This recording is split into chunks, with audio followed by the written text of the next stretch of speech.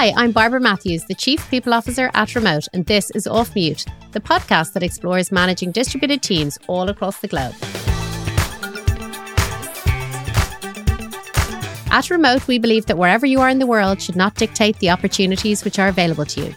And so throughout this series of Off Mute, we have spoken to those who are tackling the challenges of managing distributed teams, whether that's payroll, compliance, taxes, or introducing new technologies, or simply new ways of working. We've tried to inform you.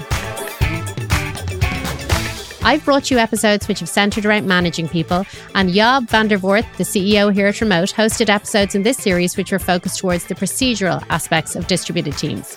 He started the series by speaking to Tara Vazdani.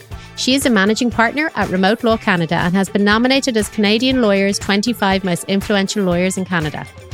Job spoke to Tara about how people can work from anywhere and asked what she is now having to factor in. During the COVID-19 pandemic, many schools closed down. So all of a sudden you had children's toys all over the floor because you don't want to be in a situation where all of a sudden they have a trip and fall and now they're claiming short-term disability. Sam Matthew is a lawyer who specialises in distributed teams, and he himself has worked in over 20 countries in the past 3 years. He joined Job to talk about why lawyers really enjoy representing distributed teams. The Department of Labor in the U.S. requires you to have a work and safety poster in your office if you have over a certain number of employees.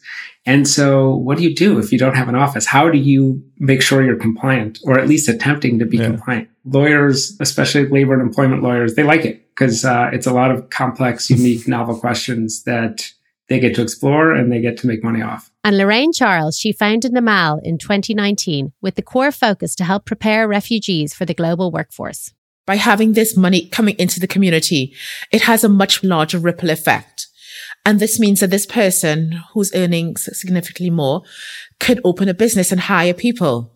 Their families do better, their communities do better, but also they act as role models for others to do the same. The topics then turn towards people, and as a mother of 3 myself who works 100% remotely, I spoke with Maria Colacurio about the challenges she sees as CEO of Syndio. There are rates of burnout that I think are exacerbated by being in a home office 110% of the time. Mm-hmm. So if you're at home and you have young kids, for example, I have a 5-year-old and a 3-year-old, you're constantly facing interruptions that require code switching. We used to talk about how do we keep work out of our home life? And now I think the challenge, and it's just as disastrous for mental health, is how do we keep home out of work? Then Candy Gongora from the Goodway Group spoke about encouraging women to just go for it and believe in themselves. I think everybody is really just lifting women up to be like, you are good enough, go for it.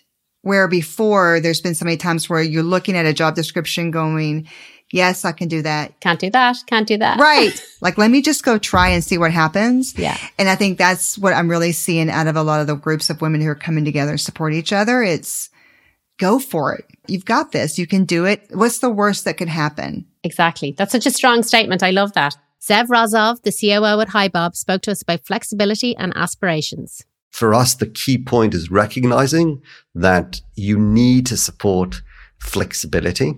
You need to help maintain, build that culture, regardless who they are, where they are, how you onboard them, how you continue to enrich their experience in the company, share information with them, make them feel welcome, make them feel part of that organization, regardless of who they are, where they're from, and where their aspirations to live down the road are going to be. Joel Gascoigne, the founder and CEO of social media management tool Buffer, he is celebrating 10 years of making the company fully remote, and he had one secret which he put down to their success. Being transparent helps significantly with being effective as a remote organization. And so that just enhances and improves how remote work happens. And finally, Josh Reeves, the co-founder and CEO of Gusto, left us inspiration towards the future. You know, this thing you spend so much of your time and hours of your day doing, called work, should not just be a transactional activity, right? It's a chance for a group of people to come together, hopefully with a shared goal, and create something of value.